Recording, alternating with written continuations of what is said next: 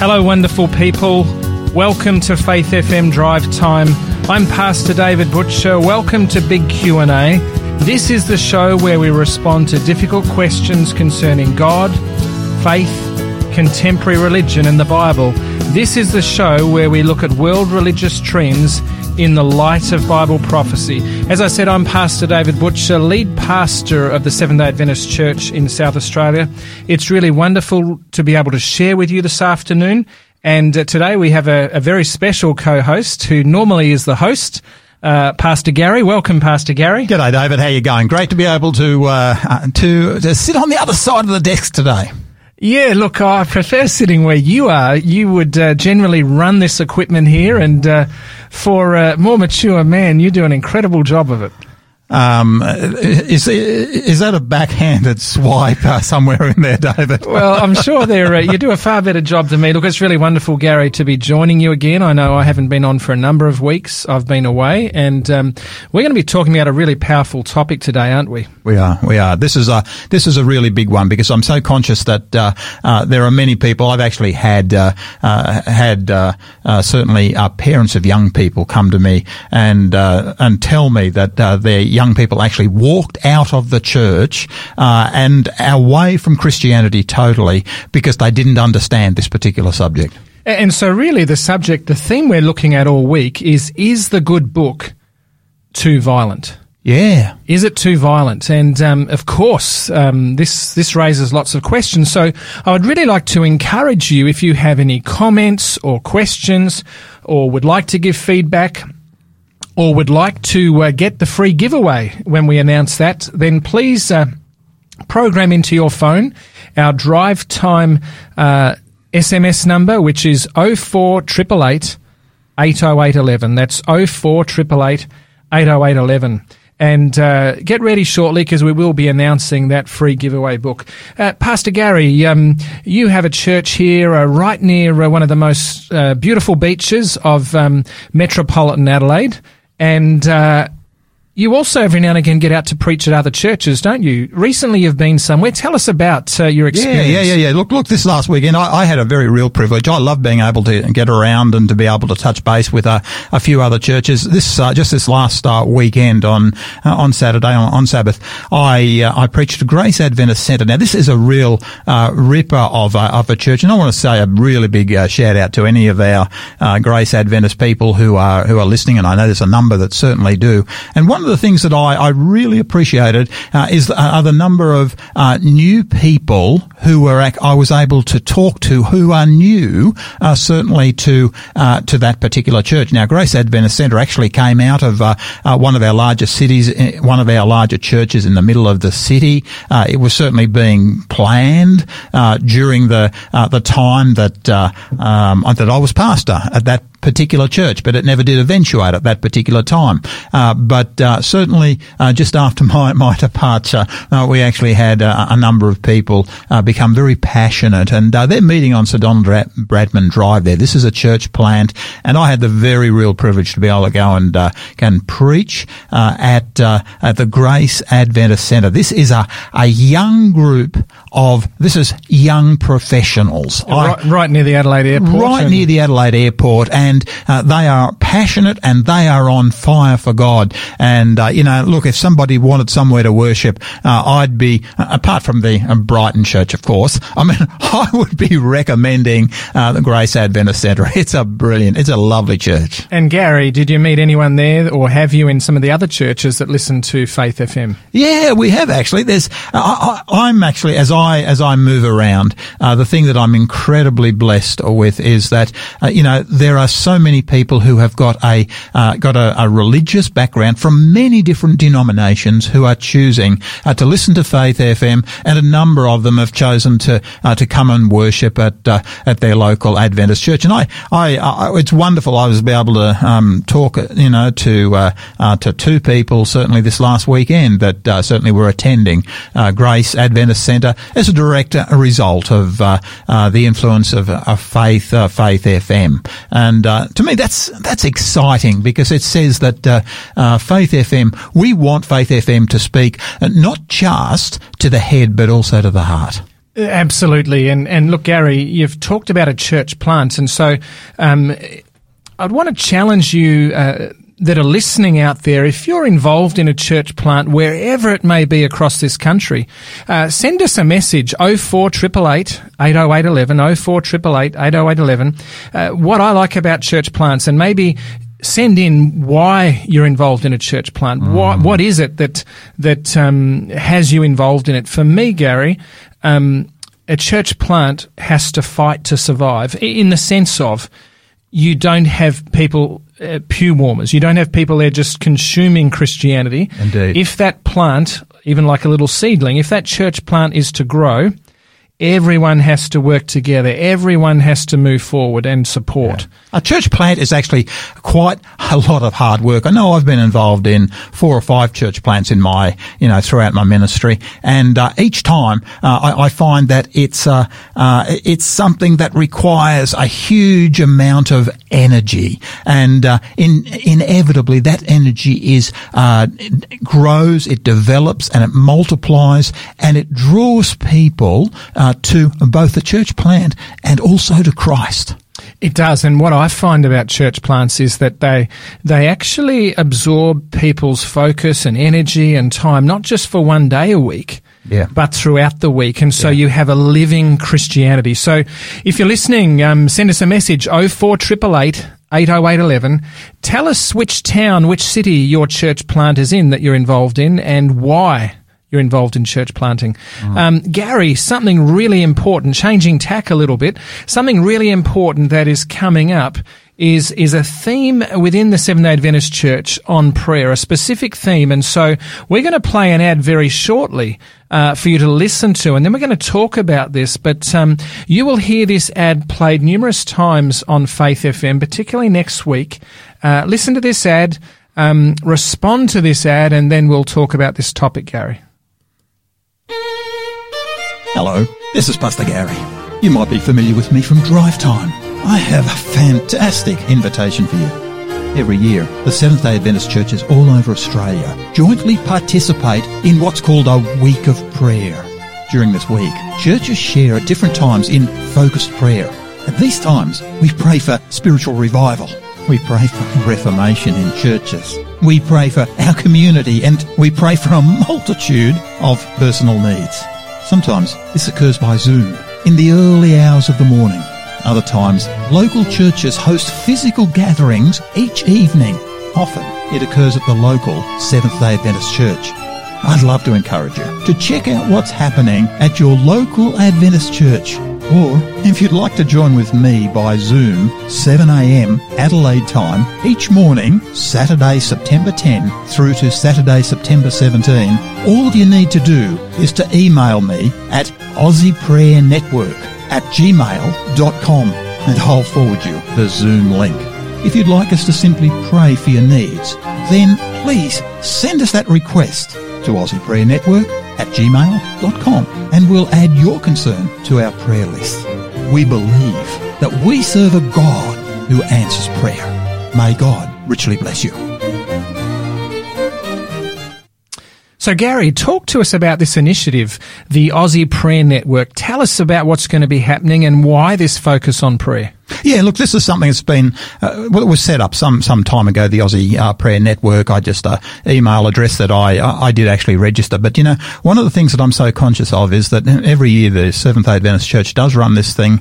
It's entitled the Week of Prayer. Now, in various churches, sometimes it's, it's followed fairly closely. Other times it hasn't been. But, the thing I've discovered, David, is that whenever churches have actually put some time into having an intentional and an intensive week of prayer, there's actually been significant lives changed. There's been miracles that have occurred in churches. Do you know, David, as I sort of look at the New Testament, I mean, this as well as I do, we have, a number of examples there where continually the apostles are coming together and they're praying for the outpouring of the Holy Spirit. They're praying for miracles. They're praying that hearts will be touched. And as a result, hearts were touched. Look, absolutely, Gary. And so often we may talk about prayer and the importance of prayer, but how much time and focus do we actually put into praying? Yeah. Yeah. And, just what you said about the New Testament church and the early apostles there, I'm drawn to the book of Acts. And in Acts chapter 1, one of the stories that really resonates with me when it comes to prayer is the birthing of the Christian church. We've just talked about church plants. You visited one last Saturday right here in Adelaide. But what I love in Acts chapter 1, you have this picture of Jesus' last words while on earth, if you like, to his disciples. He's caught up to heaven, Acts 1, 9 to 11. But before that, he tells his disciples to return to Jerusalem and to wait for the promise of the Father, which is the gift of the Holy Spirit. Exactly. And they return to Jerusalem, they go to the upper room, and in Acts chapter 1, verses 12 to 14, it says, "Then they returned to Jerusalem from the mount called Olivet, which is near Jerusalem, a Sabbath day's journey. And when they had entered, they went up into the upper room where they were staying. Peter, James, John, and Andrew, Philip and Thomas, Bartholomew and Matthew, James the son of Alphaeus, and Simon the Zealot, and Judas the son of James. These all continued," this is what I love, "these all continued with one accord in prayer and supplication with the women and Mary, the mother of Jesus, and with his brothers." Yeah, yeah. It's a powerful passage. It is, because a couple of things here. Verse 15 tells us there was about 120. Indeed. Now, can you imagine? This is about 10 days before Pentecost. And reading the text, it suggests from Acts 1 to Acts 2 that these men and women are praying together for about 10 days there. And what are they doing during that time? Is it a time of inactivity prayer, or what do you think's happening here, Gary? Oh, look, I think without a doubt this is a time of worship and praise. You know, I don't imagine this being one continual prayer, but what I do imagine is that this is a time of confession. This is a time of setting things right. This is a time of intentional worship, of singing praise to God, of eating together, of sharing together, of fellowshipping together. You know, to me, this is an exciting time in the life of the church. In fact, one of the things that I love is actually what most people don't realise is, in fact, the second outpouring of the Holy Spirit, and you actually find it in Acts chapter 4, because in Acts chapter 4, what you get is the church is being persecuted. Peter and John have been locked up in prison, and what does the church actually do? Well, in verse 29, chapter 4 of Acts, we find that the church turns to prayer, and this is what they say: "Now, Lord, look on their threats and grant that your servants, that with all boldness they may speak your word, by stretching out your hand to heal, that signs and wonders may be done in the name of your holy servant Jesus." Do you know, this is a beautiful prayer, because what we have here is the disciples praying for this thing called boldness, and yet what you find is that as a result of that prayer, the Holy Spirit is poured out for the second time. This is the second record. They haven't asked for the Holy Spirit, they've asked for boldness because Peter and John have been locked up, but it comes as a result of prayer. It does, Gary, and what I love in this story in chapter 4, in verse 17, so we know Peter and John have been locked up. Verse 17 of chapter 4 says that they are severely threatened by the authorities. Verse 19 talks about also being, 19 verse 21 says further threatened. And then in this prayer, in the latter part of chapter 4, when they're pouring out their hearts to God in praise and in worship, they say, as you've read, Gary, "Now, Lord, look on their threats and grant to your servants that with all boldness they may speak your words." Yeah. So this praying is an intensity, isn't it?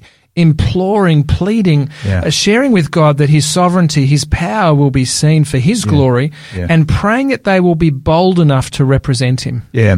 And look, I mean, that basically gives the scriptural foundation for what we're going to be doing, because during the week, it's not next week, but it's the week after. It's the first full week in September. The churches right around Australia are going to be celebrating this thing called the Week of Prayer. And look, I would just encourage, if you're somewhere, you're not here in Adelaide, that's fine, but hey, contact your local Adventist church and just simply say to them, hey, what are you doing for the week of prayer, the week of devotion? Because I am sure that some of them, not everyone picks it up, but most certainly do.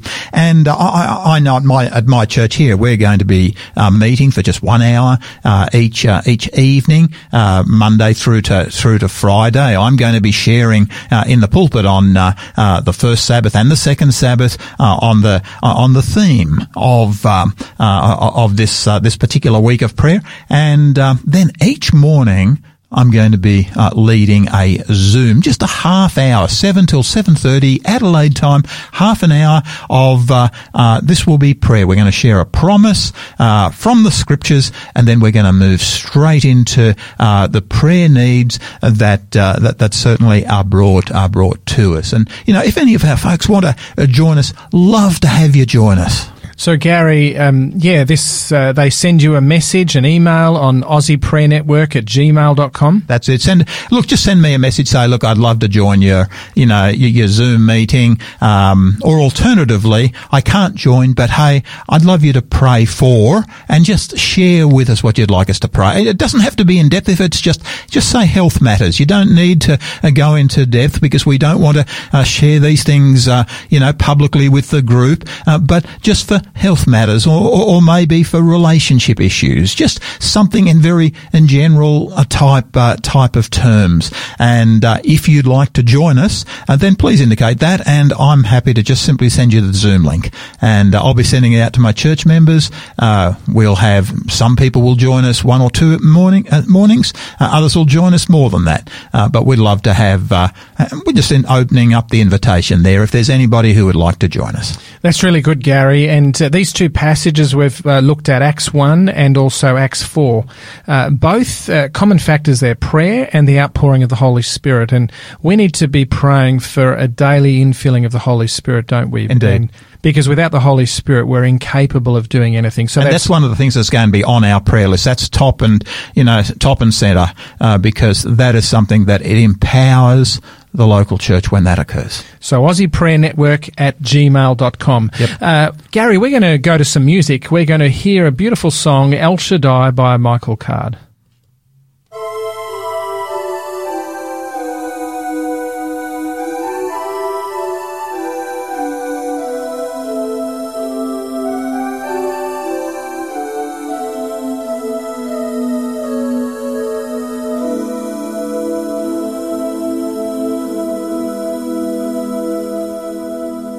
El Shaddai, El Shaddai, El Elyon Adonai. Age to age, you're still the same, by the power of the name. El Shaddai, El Shaddai, Erakum Kana Adonai. We will praise and lift you high, El Shaddai. Through your love and through the Ram, you saved the son of Abraham. And by the power of your hand, turn the sea into dry land. To the outcast on her knees, you were the God who really sees. And by your might, you set your children free. El Shaddai, El Shaddai, El Elyon Adonai. Age to age, you're still the same, by the power of the name. El Shaddai, El Shaddai, Erakum Kana Adonai. We will praise and lift you high, El Shaddai. Through the years you made it clear that the time of Christ was near, though the people failed to see what Messiah ought to be. Though your word contained the plan, they just could not understand that your most awesome work was done through the frailty of your Son. El Shaddai, El Shaddai, El Elyon Adonai. Age to age, you're still the same, by the power of the name El Shaddai, El Shaddai, Erekum Kana Adonai. We will praise and lift you high, El Shaddai, El Shaddai, El Shaddai, El Elyon Adonai. Age to age, you're still the same, by the power of the name El Shaddai, El Shaddai, Erekum Kana Adonai. We will praise and lift you high, El Shaddai. We will praise and lift you high, El Shaddai.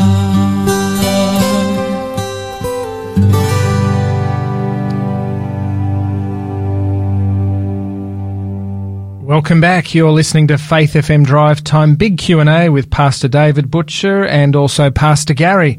We have a wonderful giveaway for you today, and the text number is 04888 80811, and the giveaway offer is a book entitled Desmond Doss, Conscientious Objector, The Story of an Unlikely Hero by Francis M. Doss. Those of you that might know the story of Desmond Doss, he refused to bear arms in battle in an island off Japanese control. He refused to bear arms, but he was a medic. And a very, very powerful story of someone that put his faith, his integrity, and his conscience before worldly commands. And so this is a free book that you can get by simply texting us the message on our text number 04888 80811 and using the code SA69. And that way you will get this book, Desmond Doss, Conscientious Objector, SA69, and you text that to 04888 80811. Our topic this week is all about the violence in Scripture. Is the good book, is the old good book too violent? And particularly our topic today, is the God of the Old Testament a merciless monster? Can I love the God of the Old Testament?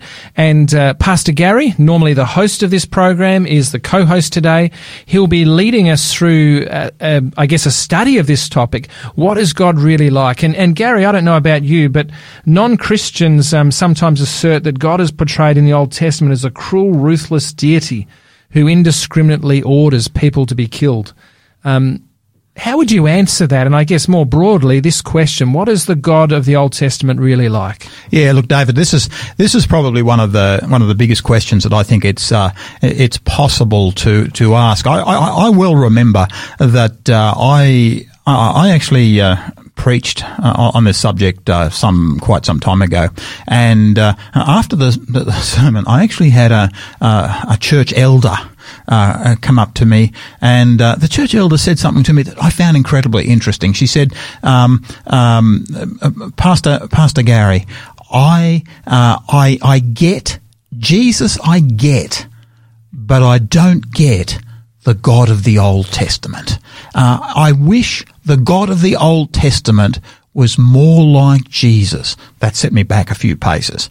On another occasion, I spoke on this particular subject, and outside I had a mother. She was had a few tears actually rolling down her cheeks, and I went up to her and I just asked her. I said, "Hey, is there something that is there something we've said?" She said, "No." She said, "That subject." She said, "I wish my son had understood it, because he went along to university, and within the first few months of him being at university, he attended some of the university clubs, joined in. They discovered that he was a Christian, and immediately they started to ply him with questions that he really couldn't respond to. And one of the questions that he couldn't respond to was this issue of the horrible God," and that's how they put it, "the horrible God of the Old Testament.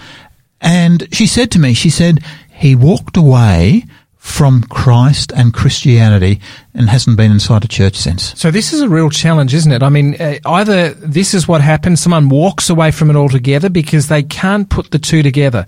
The God of the Old Testament with the God that we see in human flesh, Jesus Christ of the New Testament. That might be one option. The other one is to reject the Old Testament, which is really throwing away a significant part of the Holy Word of God. Indeed. And look, they're the possible responses. But to me, I think once you move into the Word of God, there's actually some far better responses. I mean, one of the things I'm so conscious of is that, I'm conscious that early teenage boys love the series Horrible Histories. Have you heard of them at all? I have, and there's actually even every now and again I see a couple of them on TV. Probably not as good as reading, because reading you have so much imagination, but they do have some of them on TV. Look, to me, I find them absolutely remarkable because, the groovy Greeks, the rotten Romans. I've actually got a few of these books, the cutthroat Celts, the vicious Vikings. It's the sort of thing you read these books and you sort of say, hey, and are they how close are they to history? Let me ask you, David, if you were wanting to do serious study of history, would you go to one of those books? No, I'd be going to primary authors. I'd be going to some really well accredited encyclopedias. I'd be looking at journals, all of those sorts of things. Exactly. Why wouldn't you go to one of the horrible history books?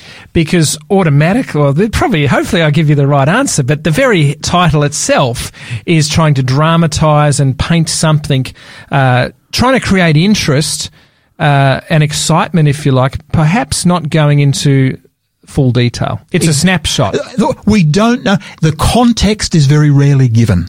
We don't come to understand exactly what is going on and why it's going on. I personally wouldn't do my history from the Horrible History series. I mean, yes, they're entertaining for early teenage boys, but hey, I wouldn't do serious history study from them. So you said context is all important. Context is all important. Now look, that is what is so important about understanding this subject in the Old Testament. It's so easy to simply say, I'm going to find the most gruesome tales. I'm going to forget the bigger picture. I'm going to ignore the culture. I'm going to draw a horrible histories level conclusion. I suggest to you that the horrible histories level conclusion is too frequently drawn in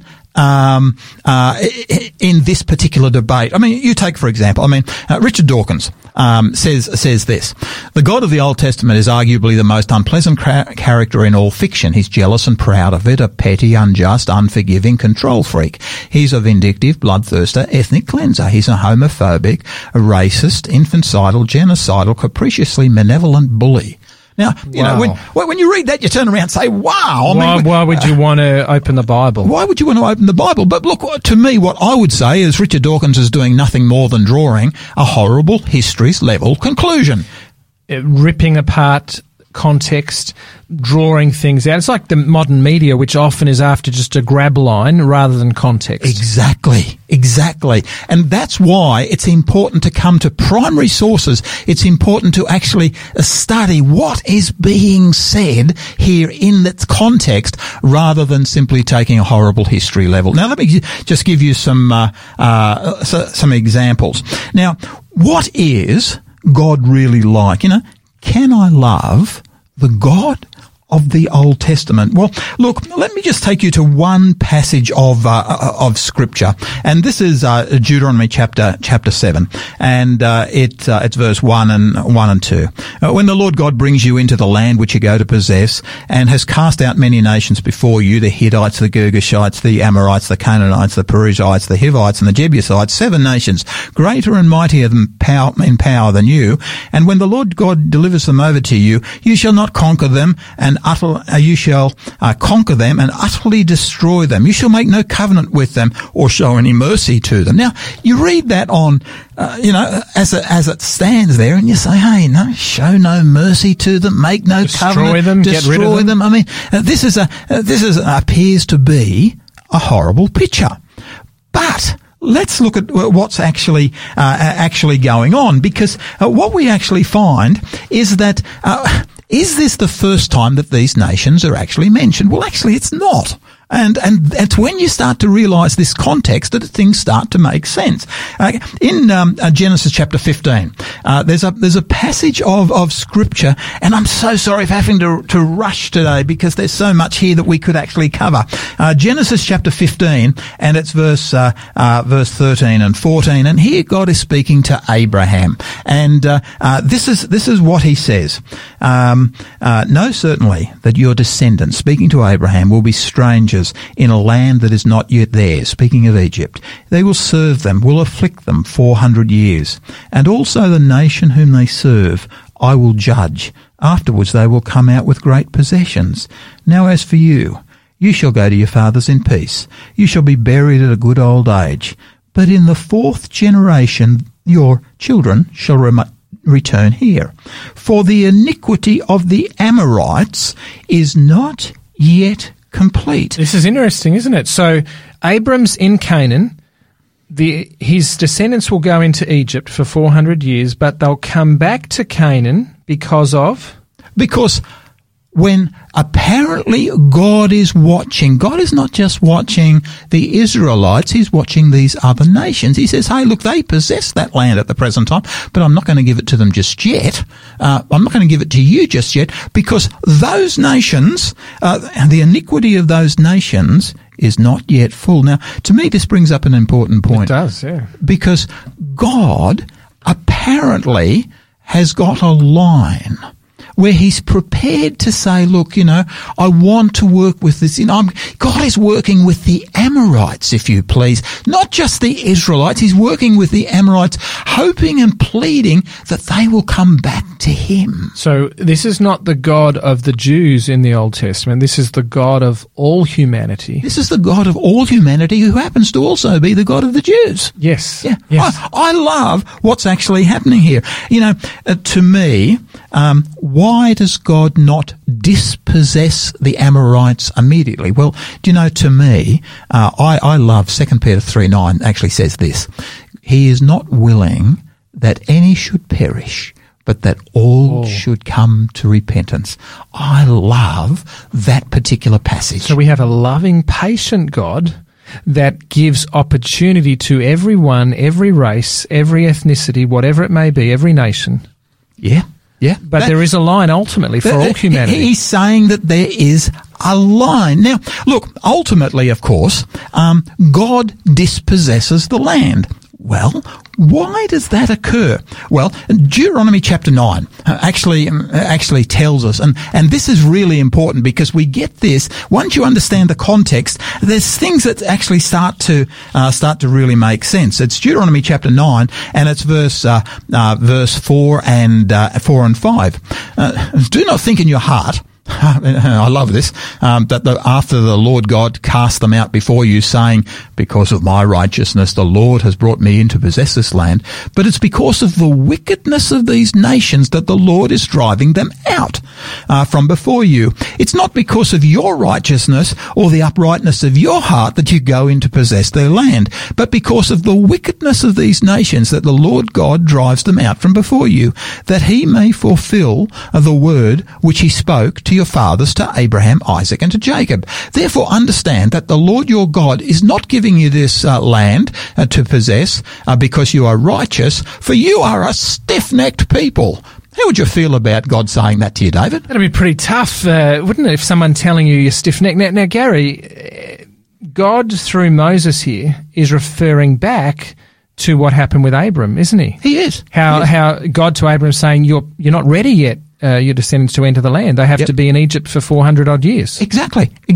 And so here we've got the picture of a God who is prepared to bear long with people who are not Israelites in order that he might call them to himself. This, to me, isn't the picture of the type of God that Richard Dawkins paints. Absolutely not. This is a God who bears and perseveres and was using his people to be a witness to these nations. Exactly. Now, look, one of the things I'm really conscious of here is, we don't have time to look up these passages, but sometimes we need to understand what was the wickedness of these nations. Now, these nations were actually involved in human sacrifice of their own children. Now, I don't want to go into the details of that, but this was an horrendous practice.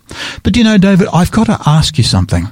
At what point does a nation cross a line where God says, I have to act? I have to do something about what's going on here. If you go and, do something and you come to him and you repent your sins, God will forgive you. But when you start to see a nation that's prepared to sacrifice their own children in the fire, you cannot but step in. And so, Gary, just as a side application, I think of this war in Ukraine. Now, we have to be obviously sensitive. There are wonderful people everywhere, but I must admit, and I wasn't aware of child sacrifices, they weren't happening, right? But when I heard about that, I'm thinking, this seems unprovoked. It's someone's got to step in and do something. We just can't sit back and watch. And exactly, David. In fact, when you might remember a few years ago, there was a group called ISIS, and yes. They're still around a little bit. And one of the religious news sites that I follow actually made this particular appeal. A coalition of more than 50 religious leaders led by mostly conservative, Catholic, evangelical and Jewish activists is calling on, at that time, President Obama to sharply escalate military action against Islamic extremists in Iraq. They say nothing short of the total destruction of the Islamic State can protect, and so it goes on, and it talks about, these people are calling because, well, there were certainly some individuals who had been beheaded, but they were from the opposition. Can you imagine if you had a nation that was prepared to not just behead their own children, not just behead the opposition, but rather their own children. So it's a community that's sick to the core. This community has become sick to the core. Now, look, David, I'm really conscious of our time, but look, there's something here that I really want us to pick up on, and that's this. Now, please, if we don't pick up on anything else, please pick up on this. I actually asked when I've shared on this subject, how does God win? Because listen to this. If God does not act on human pain and suffering, then people will say God is not loving or he's not powerful. But if he does act on human suffering, God is a bully. So God is pushed into a corner. Now, I hope you're going to give us the answer to this after the break. And look, this is a really important one because to me, God is the answer here is the issue that God is a God of love, but love requires that at some point judgment does actually take place, and that these two sides of God are so important because we can't just simply say, if God is, doesn't act on human pain and suffering and warfare, then if he doesn't act, then it's very easy to say, well, he's not loving or powerful if he doesn't act. But when he does act, Richard Dawkins says he's a bully. And he's capricious and malevolent and all these sorts of things. How does God win? Well, Gary, you better tell us this after our break. We're going to jump straight to Andy McLeod, A New Heart.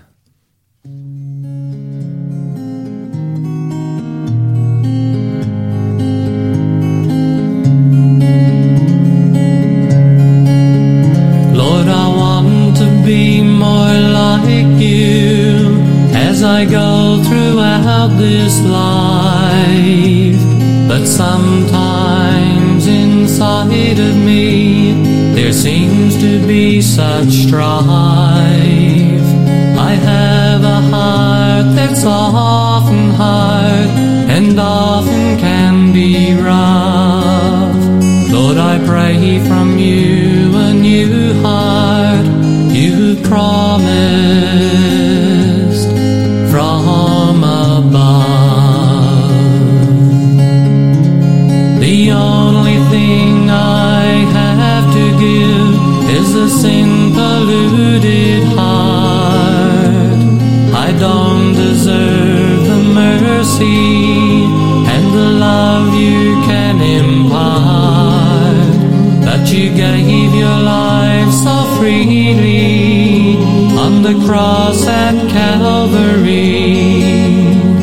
The sacrifice you made was out of love you have for me. Lord, give me a new heart, a heart just like you have. Teach me to walk with you and give you all I have.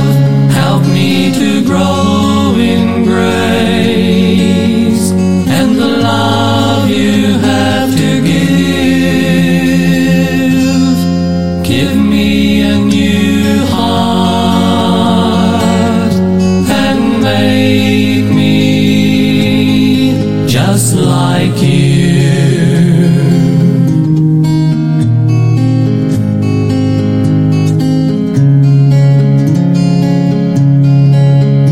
Lord, I give to you my will, and all I have is yours. I know this is the answer that you've been waiting for. Change my life and mold me so that I will be like thee. Then I can go home with you and live eternally. A new heart also will I give you, a new spirit I will put within you. Oh, give me a new heart, a heart just like you have. Teach me to walk with you and give you all I have. Help me to grow in grace and the love you have to give. Give me a new heart and make me just like you. Give me a new heart and make me just like you.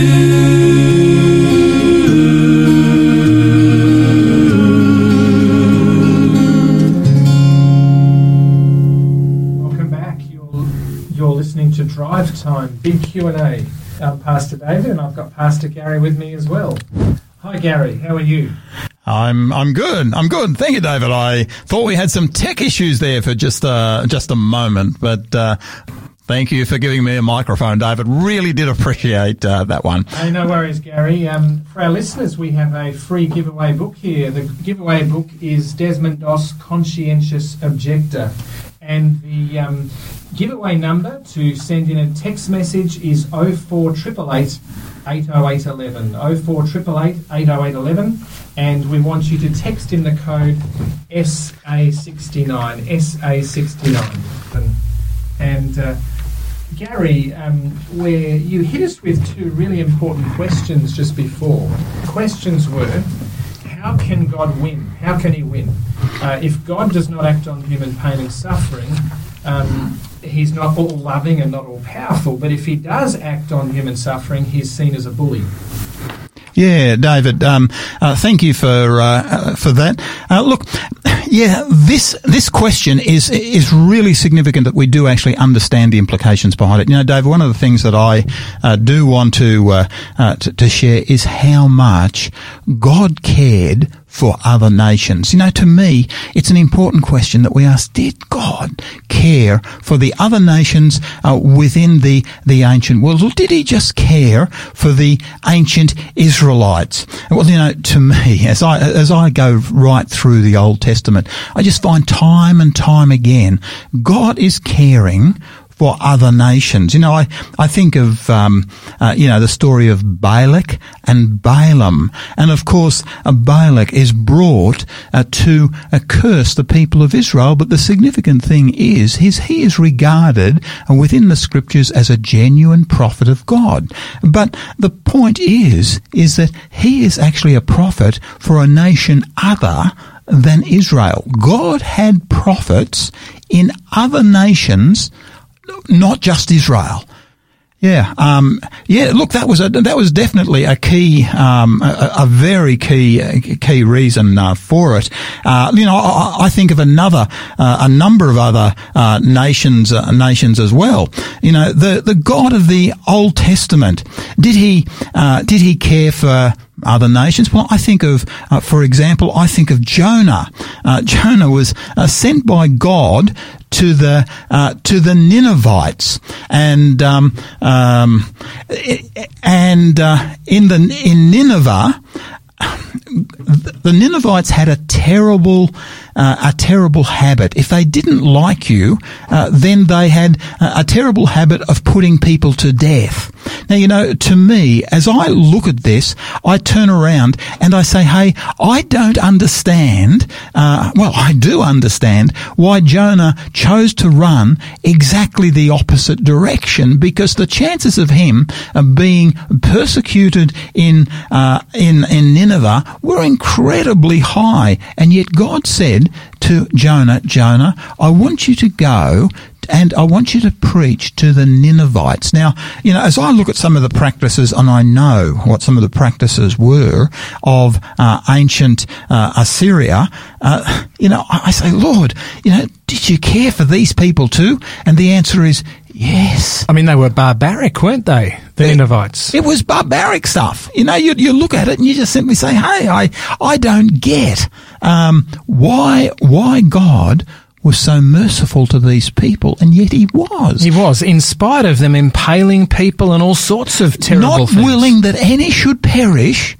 but that all should come to repentance. He's prepared to work for the salvation of the ancient Assyrians. So he sends his prophet into the enemy territory. The enemy, the Assyrians, had already taken away and attacked many of his own people, and yet God wanted those people to have a relationship with him. Exactly. Repentance. Exactly. You know, if I come to, for example, the prophet the prophet Jeremiah, I find the prophet Jeremiah an intriguing prophet. But, you know, in verse 5 of Jeremiah chapter 1, he's actually called the prophet to the nations. His commission wasn't just to Israel, but rather to all the then known world. Which is really the purpose of his church in the Old Testament, wasn't it? That they would be a light. Exactly. To the world so that all people could be saved. Exactly. And when you look at that, you say, hey, this is not the God that is working, that is working for a person's damnation, but rather this is a God who's working for the salvation of the entire then known world. But the significant thing is each nation finally got to a point where they were doing such horrendous things, they had pushed God so far away that he simply had to answer that question and say, hey, given the pain and the suffering and the heartache and the disease that's happening in this situation here, I have to act. So all of these examples, rightly so, you're giving us are from the Old Testament, because this is where people get this terrible, harsh picture of God from. Exactly. And it's interesting. If you go into the New Testament, we get this picture of Jesus, gentle Jesus, meek and mild in the Gospels. But, as I read the book of Revelation, I actually see a picture of Jesus coming to this earth riding a white horse to hold the nations accountable. You see, apparently that even Jesus ultimately holds people accountable once they go past a certain point. So we've got a God of mercy, a God of love, a God of compassion, a God who is so patient, and yet there is a point where enough is enough. That's right. Where a point where someone has fully demonstrated whether they will change or not. Exactly. And look, it's at that point that we have to allow God to be God, because do you want that issue, is God, are we going to, if God does not work, if he does not act on pain and suffering and heartache and disease, then it's so easy for our university professors to say, God is not a God of pain, and God is not a God loving and powerful. He's not loving and powerful. But when he does act on human suffering, then the same people say, he's a bully. Now, to me, this is not fair.